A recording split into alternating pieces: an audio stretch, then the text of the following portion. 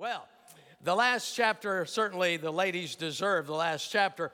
And all the other chapters, as we've stated over and over again, was to help men in that society. And unfortunately, for most of history, men have dominated in every area.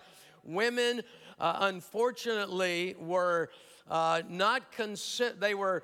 They were considered valuable in certain aspects and pockets of history, but it wasn't until Christianity came on the scene and Jesus elevating women to the place they rightfully deserved, and God intended from the very creation of time. So unfortunately today, and still some societies, some places in our world today, women are looked down on, and it's still a male dominated society. But in the Church of Jesus Christ, that's not the way it is. Amen. We elevate, and last weekend we had a great woman speaker, Real Talk Kim. She was different, maybe you thought, but boy, the truth that lady put out, I thoroughly enjoyed her ministry, and as she shared with us, and I loved her telling about God saying that, well, follow that boat, all right? So Jonah's going to need transportation back to where I had called him to go. All right, so we look at this chapter and verse 1. Here's what we read. The words of King Lemuel, the utterance which his mother taught him. So the first 9 verses are what Lemuel, and we're not told who Lemuel is, all right? Some think that it was the poetic name for Solomon. Others think it was a chieftain of that era of time. And still some others think it was King Hezekiah himself, which was one of the most godly kings that ever ruled in Israel. And maybe the reason he was so godly because he came from godly heritage. So in Proverbs chapter 25 and verse 1 on your notes, it says, these also are proverbs of Solomon, which the men of Hezekiah, king of Judah, copied. And so there's a reference to King Hezekiah in Proverbs 25 and verse 1. His men copied the Proverbs of King Solomon. If it was King Hezekiah, it's significant because really more important than the king that is listed here, Lemuel, is who was the mother in this story. Who was the real mother that was relaying to her son, who was a king, some things that he needed to know in his life. So we find that in the first 9 verses, her instruction to him. So who is this mother? Well, if it was Solomon's mother, and he was the writer of this chapter, it would have been Bathsheba. Or if it was King Hezekiah, it would be Abijah, who was literally the mother of King Hezekiah, that godly king. She was the daughter of Zechariah, who wrote a book in the Bible. Zechariah was a prophet of God who encouraged the people to repent and build the temple after it had been destroyed. So he was a godly man himself. So if it was Hezekiah, his mother, a godly woman, and a woman that was born to a godly man, let me tell you, your descendants past, or your the ones that have come before you, they may not have been good. They may have been horse thieves and low-life people, but you're sitting here, born again, a child of the King, royalty, and so from here on out, you are starting a lineage of people that your children, even if they're not saved now, you're going to keep praying. They're going to come to Christ. And so your lineage is going to amount to godly heritage. So every one of us claim godly heritage for our kids. Say amen. All right. Now, so we come to these verses, the first 9 verses. I like to think looking at this, I like to think it must be Hezekiah, his mother, that shared with him this last chapter and the thoughts found in verses 1 through 9. So let's go to verse 3. So here is what she is sharing with him, and then we'll get to the virtuous woman. Proverbs 31, verse 3, she says, do not give your strength to women. Don't give it to women. Now, see, there's a big divide here. She starts out telling her son, the king, that you need to stay away from women, but she's not talking about the women that she then talks about in verses 10 on through the last verse. No, she's talking about other women that are going to be a distraction in her son's life, other women that will come into his life or try to come into his life that is not going to lead him right down the right path. Just like Solomon, okay? Solomon married, had wives. How many wives did he have? 700 wives. I think he had a drinking problem too, all right? So I'm just telling you. I really think Solomon had a drinking problem. Because if you had 700 wives, you would have a drinking problem, all right? And he not only had 700 wives, but he had 300 concubines. Give me a break. The guy had issues, all right? And there were women, he would be seeing them, and who is that? Oh, that's number 600 of your wives, all right? Oh, it's been years since I saw her.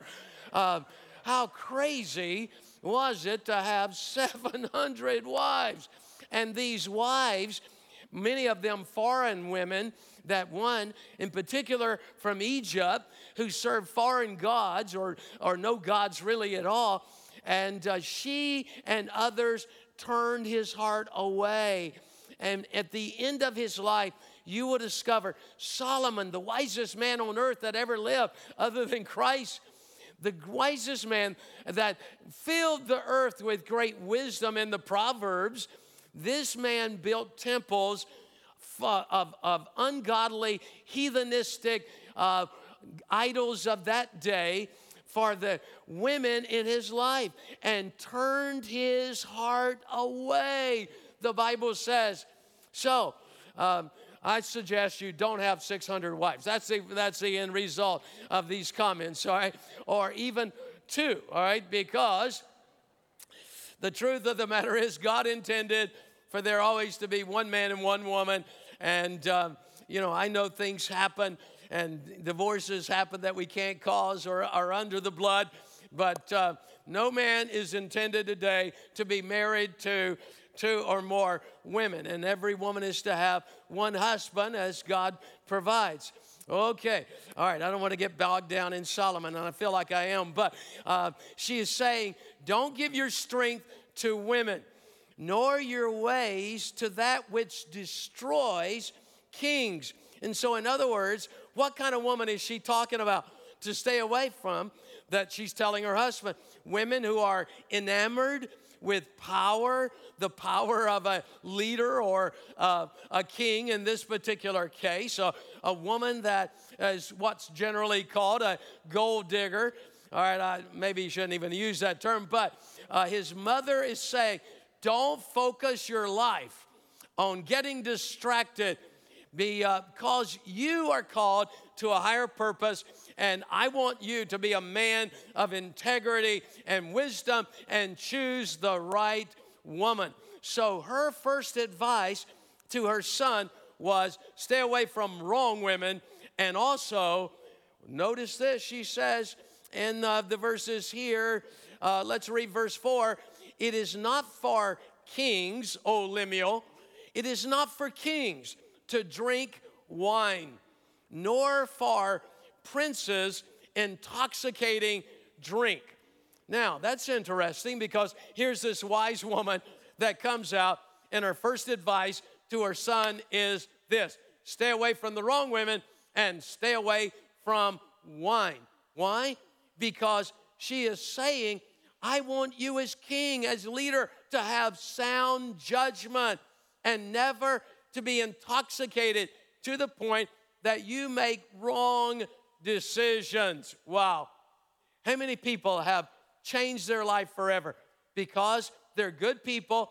They started drinking, they drank too much, and they became inebriated or intoxicated, and they crashed their car into somebody and killed somebody, or, they got angry in their alcoholism and physically abused their wife, ended up in jail, and now with a record.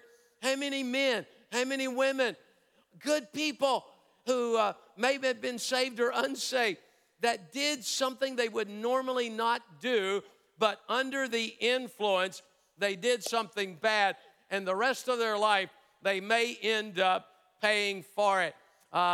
There's a reason it says to not drink. And I started reading some from the stories of people that have encountered a lifestyle of alcohol. And one woman said that she had a marriage that went bad. And what did she do? She said, I turned to alcohol. And the funny thing, I had problems from then on, exasperated by alcohol, but I never blamed alcohol. And so, folks, whether you're a mother at home with children, or you're a man that has a business and a wife and children, we don't want to do anything that is going to impair our wisdom. We don't want to do anything that's going to impair ourselves, all right? And I know that there's a lot of people today, Christians, that say, oh, there's nothing wrong with one drink. And there may not be. But if that one drink leads to many drinks or a lifestyle of alcohol, then something can happen in their life that's detrimental. Anyway, let's read on verses 6 and 7. Give strong drink to him who is dying, all right? So at that point, let him have something to drink. And that's what she's saying. I'm not advising that. And wine to those who are bitter of heart. Let him drink and forget his poverty and remember his misery no more. Wow. Alcohol beverages were to be viewed as medicinal elements and not refreshments, which diminish their care of important matters in life. All right, so one other thing she's sharing with him, and it's found in verses 8 and 9. She says, King, son, speak up for those who cannot speak for themselves, for the rights of all who are destitute. Speak up and judge fairly. Defend the rights of the poor and needy. Wow. It's always been that typically the poor are the ones that get the least justice. They're the ones that are overlooked too often in our society. And I know that myself, growing up poor, extremely poor as far as society would have measured, it affects you and you're looked down on. I look down on myself at times as a result of where we were economically. And this can happen. But this woman is telling her king, son, make sure that you treat the poor fairly and don't oppress them and don't push them aside. No, make sure you treat them right in all respects. This woman was a kind woman, even though the implication is she was middle class and above. The implication is that she was a woman of great influence and even prosperity, but she was saying, make sure you treat the poor right.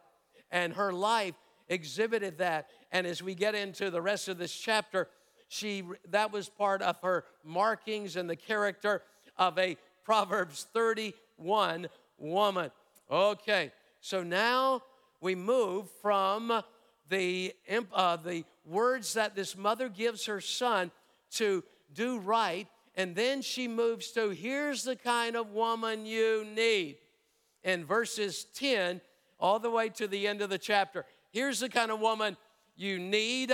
Here's what she's going to be like. Here is her character and her influence, her work ethic, and her treatment of others and her love for her husband, her family, her kids, and her get up and go, as it were, her work ethic. So we're going to do something. We are going to talk to a lady tonight that's been in this church for about, January will be 41 years, all right? And this woman, I've known her all these years. She is a remarkable lady. Alice and I have the greatest love and respect for her, as we do multitudes of women in this church. But we're going to have Alice come up with Beverly.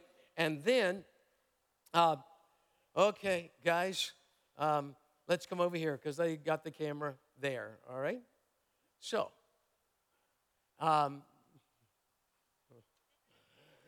Beverly, boy, what a journey it's been. What an incredible journey. Alice is going to ask you some questions, all right? Well, we just wanted to have Beverly share her testimony tonight briefly, because she has been such a great influence here on our lives. She's been the doctor of the church because she's a nurse practitioner, and so she's helped so many of us. She started the medical team that we have. She was the medical team since the beginning, because we could always count on her. She was always here, and she's just been an amazing, faithful lady, and so we've asked her to share her testimony tonight, so she's going to do that right now. So, I came from a broken home. My parents divorced when I was about 6.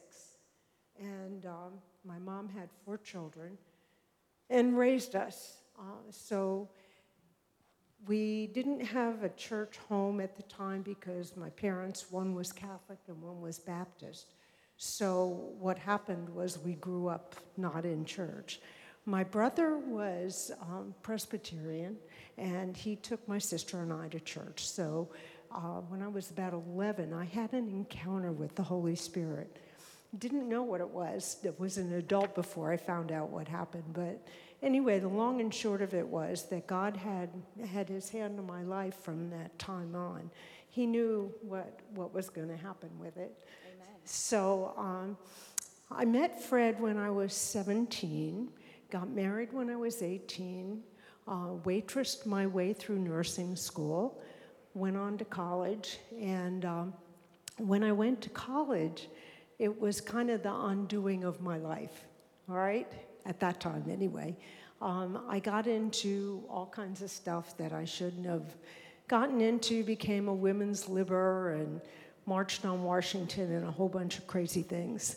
But God decided that he had better things for me. So during that period of time, we went through some crazy issues, had difficulty with my marital relationship, separated a couple of times, and never wanting to actually leave or get a divorce, but went through a really rough period with it.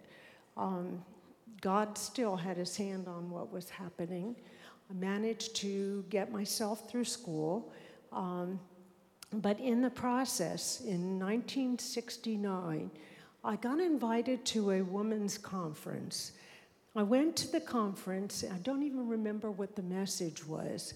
The only thing I remember was that at the end of the service, the message came from Isaiah about that our lives were as filthy rags. And at that point, I gave my heart to the Lord, not knowing what was supposed to happen from that point on, okay?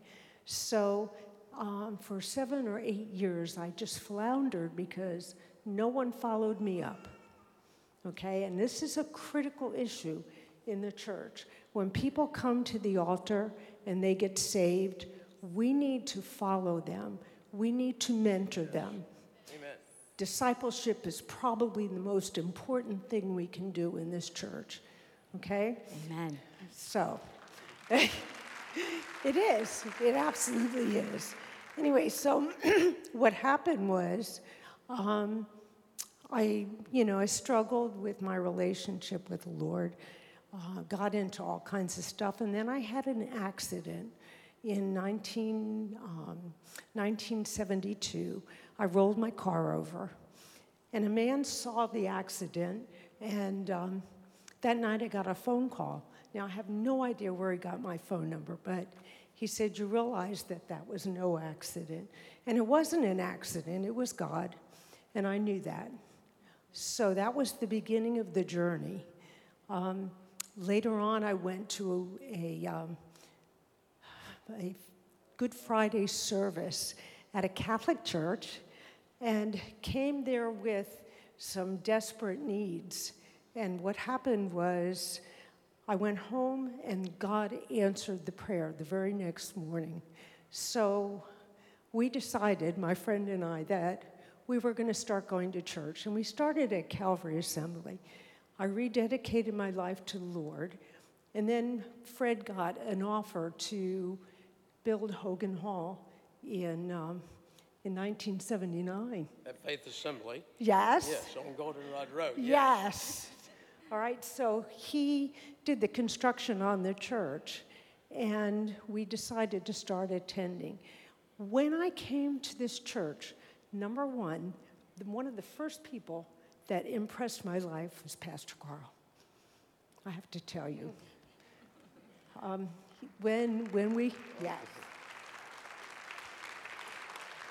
He officiated when we got baptized, if you remember that. What now? When we got baptized. Oh, yes, I remember. Yes. It was the first baptismal in the new church. Yes. All right. Her husband, let me step in here. Her husband built the baptismal, and he did all the carpentry work in Hogan Hall. That was our first real building that I was the youth pastor and the pastor built.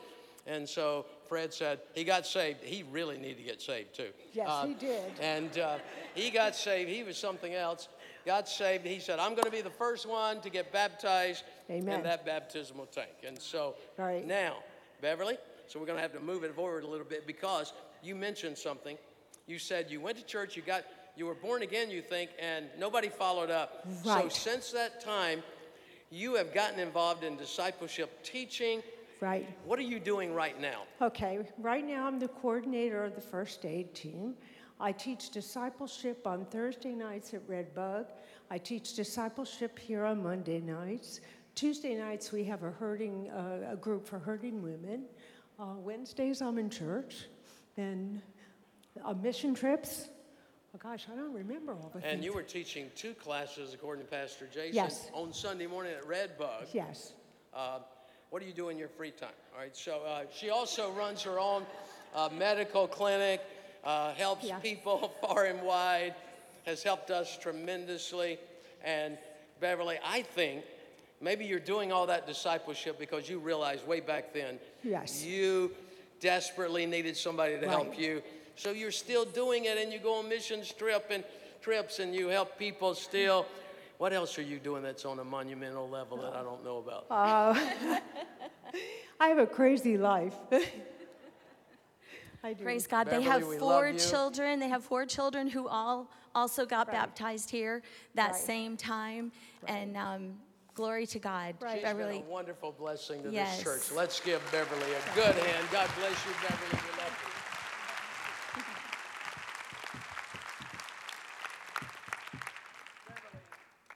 He just represents multitudes of people in this church that are doing incredible things. And the media team has put together a video that I think, even though there are husbands and some children that are saying things about certain women in our church, this video really, really, really represents all of you ladies. Let's the guys play it. What I love about my wife, Rachel, is that just how much she loves her family. She's always taking care of me and my lovely daughter, and she's just an incredible person. She's always there for us, and she's just always willing to go the extra mile to make sure that we're okay. One of the biggest things that she loves to do is just reach out to anybody. She doesn't have cliques. She reaches out, she'll talk to anybody, embrace them. She is definitely someone who will help those in need. And she has a heart to love everyone. It doesn't matter who you are. She loves her family. I stand before you being the man who I am because of her. She prays for me, she supports me, and she encourages me. She's consistently watching over our daughters and encouraging them, letting them know that they can be all they can be through Christ who strengthens us. I am truly, my daughters, myself, are a blessed family. She does very well at her job, makes sure everything that she does is done with excellence, but still puts things in priority, putting her family first and coming home and helping around the house with our kids and just working together. But everything she does, she puts her full effort in as if she does it for the Lord. My wife is a Proverbs 31 woman. Helps those in need. Always, if you need a prayer, she's there for you. If you need help, she's there for you. Anything. She's always serving, always volunteering for whatever is needed. All you have to say is ask, and she'll be there for you. We love her, baby. My wife is a Proverbs 31 woman because she helps those in need. She works hard. She works hard at home. She works hard volunteering at church. She's a really good-hearted woman. She loves God. She puts her God first, then her family first, and we're so proud of her. I love you, honey. So when I think of my mom, I definitely think of her as a Proverbs 31 mom. Two of the things that stood out most to me were that she just loves her family and she's always willing to help those in need. And those are just two of the reasons why I think she's the best mom ever. My wife's a Proverbs 31 woman because through my most difficult time in my life here recently, going through esophageal cancer, she stood beside me, comforted me, supported me, and did everything for me during that time. I love my wife. My mom is a Proverbs 31 woman because she works really hard and she cooks for 6 kids, which is really hard, and that's why I love her. She puts her family first because she's a God-fearing woman. She prays all the time, and she makes sure that everything that she does evolves around the family because she loves them and she loves God first, more importantly. I love her very much. She loves me, she loves her family, and she still has time to help plenty of people in need, and she has plenty of people around that love her. My wife, Mackenzie, is a Proverbs 31 woman because she works hard teaching during this COVID season and becoming a new mother. She is the hardest working woman I know. Her perseverance in a more serious tone, any tough situation, she'll look at it and definitely do her best to resolve it, no matter how tough it may be. My mom has always been there first thing in the morning, make sure all of our needs are taken care of as a family. And I see her when my husband and I go visit her now. She's there in her chair writing thank you notes to all the churches that support her and my dad because they're missionaries. But she's just so, she has such an attention for detail, for everything that she finds important. And it's an inspiration to me, as soon I will be a mother as well. So my mom is a Proverbs 31 woman because she loves her family, and I know that she would do anything for us. If we ever need help, she's always the first person there to help us, and she just loves us so much.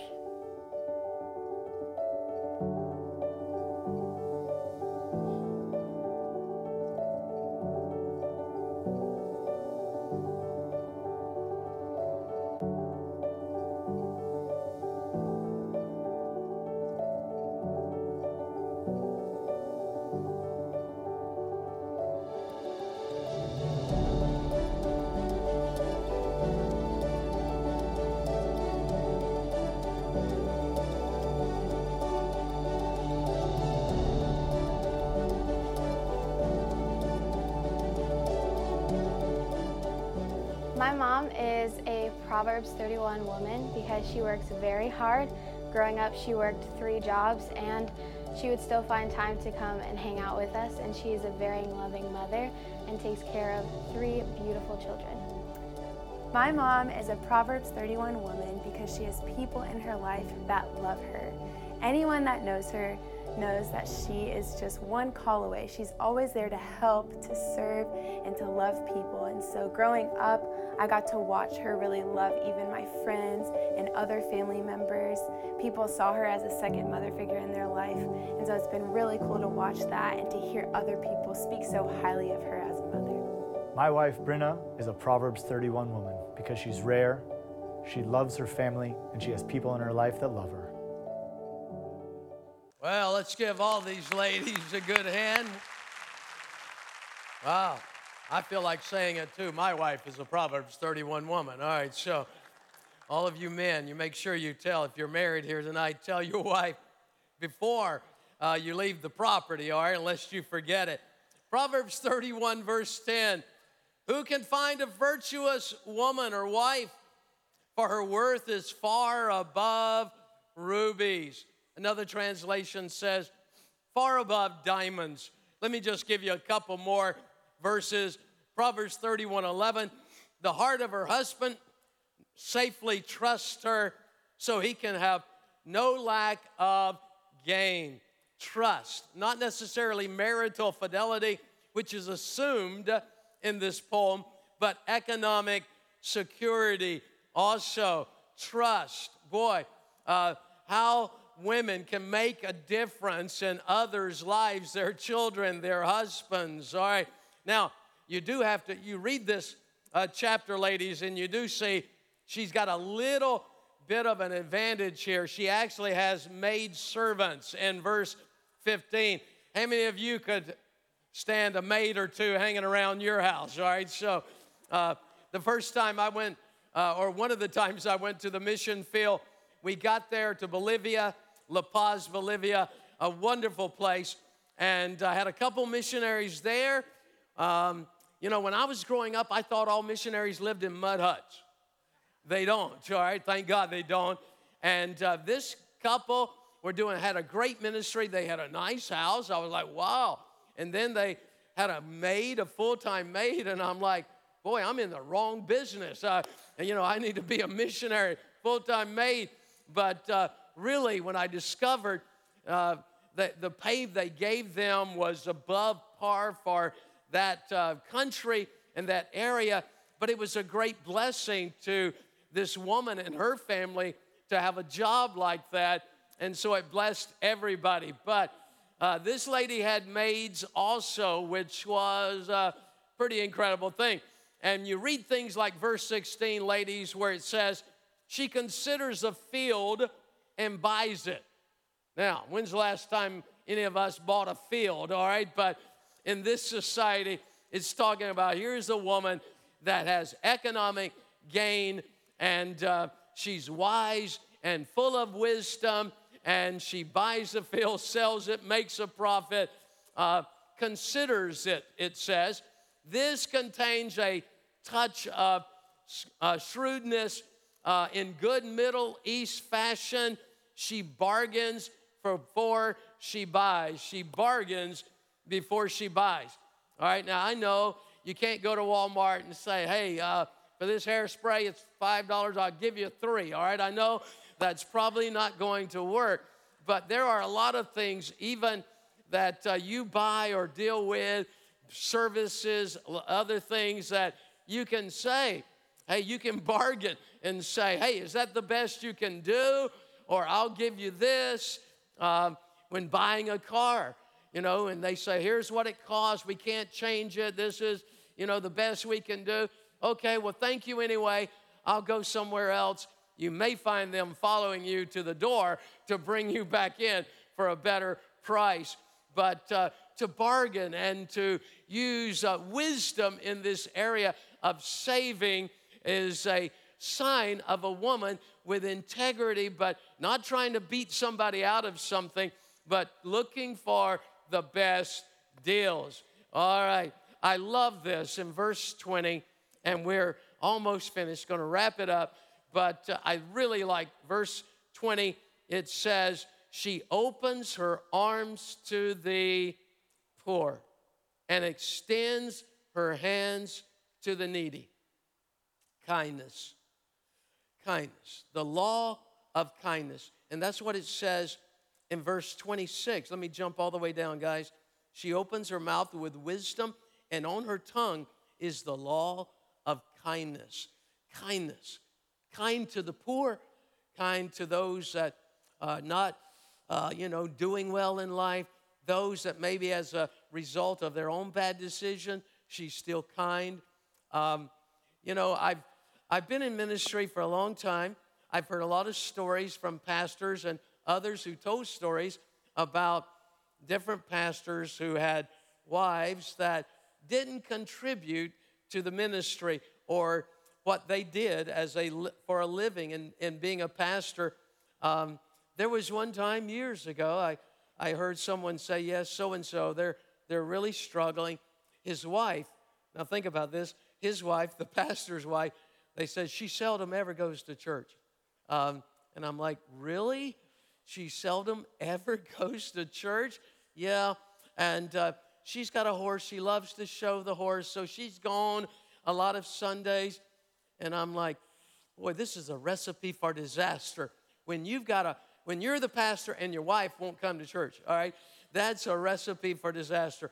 Thank God I've got a wife that comes to church, and she makes me look good. And I've always said, I probably would not be, I would not be where I am today. Let me change that. I would not be where I am today, first and foremost, without God. Secondly, without a woman that stood behind me, encouraged me, and said, you know, it's going to be okay when I was down, and lifting me up and encouraging me, and when I thought I preached the most horrible sermon, and she said it wasn't that bad, all right? It was, you know, it had good points, and I'm like, really? Oh, thank God.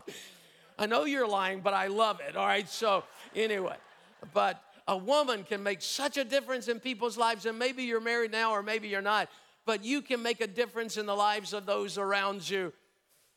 So many years ago, when our kids were small, we had a family, a wonderful family. They had 4 boys, and they reached a place where they were homeless, and they bought a tiny little trailer, and they were living in it on the church property.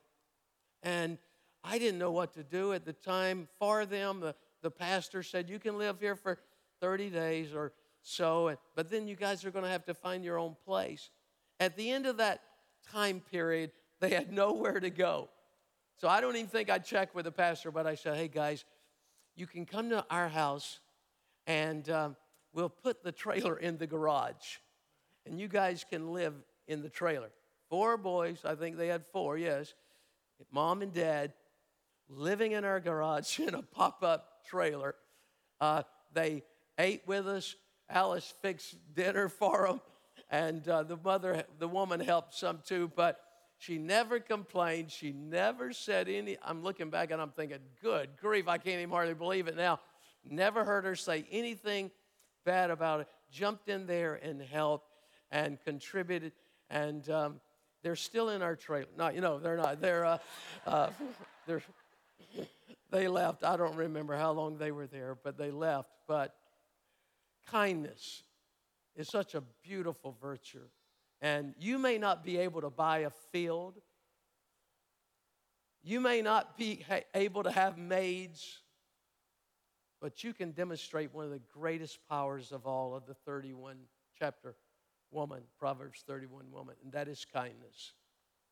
Kindness to yourself, kindness to others.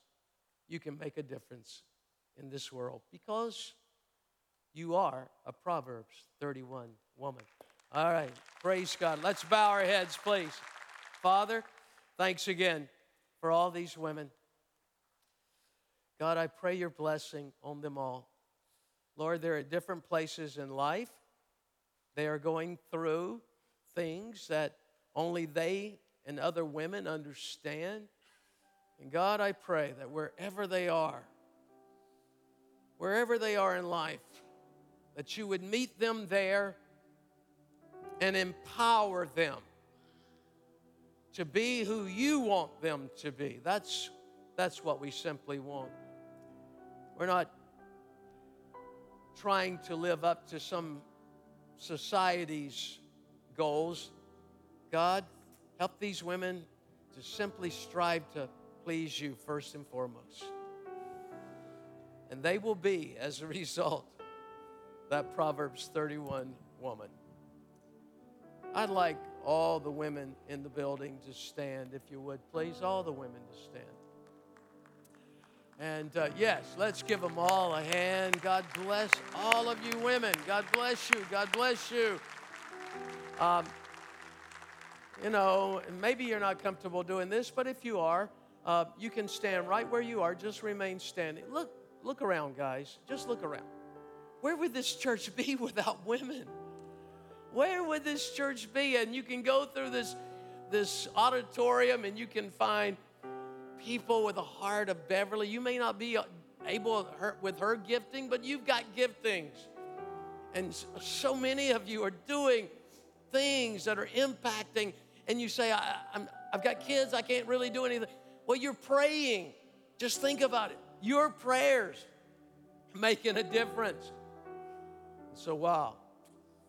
No, this church wouldn't look like this without the women that have come along, walked into this building, and said, we're going to make a difference in this city. We're going to make a difference in this community. And what a difference you ladies have made. So we're going to pray for you and in closing tonight. And so if you want to, feel free to come and stand around this altar area, or you can stand right there. So quickly, if you want to, you can come, stand. And most important thing, if you're a lady that's standing here in this building and you don't have Christ as your Lord and Savior, oh, what a difference He's going to make in your life. This building is full of women who could say to you, just turn to Him and He will make all the difference in the world. And if you want to, come and stand here.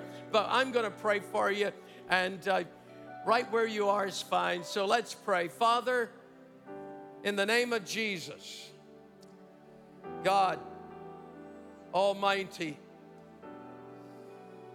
God, thank you for the gift of women to this church.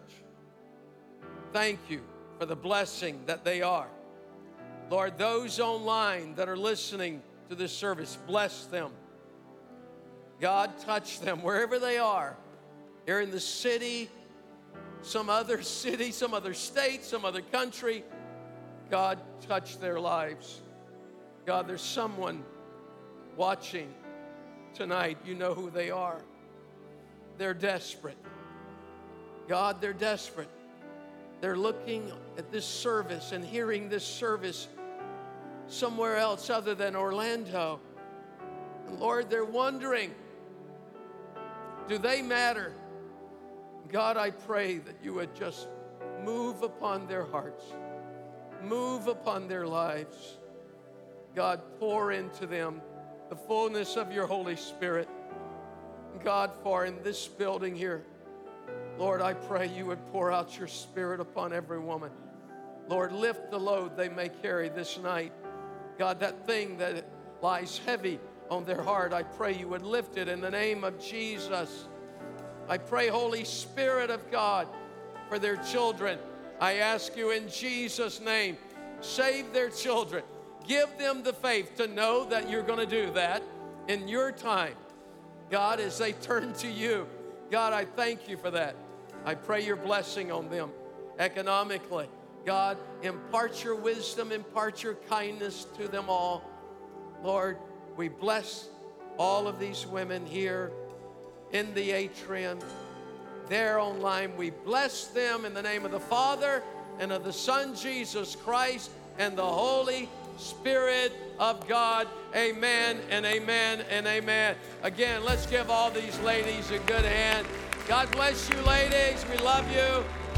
These altars are open. God bless you if you need to slip out. But these altars are open, and one of the pastors is going to be serving communion. Pastor Wayne, God bless you, sir.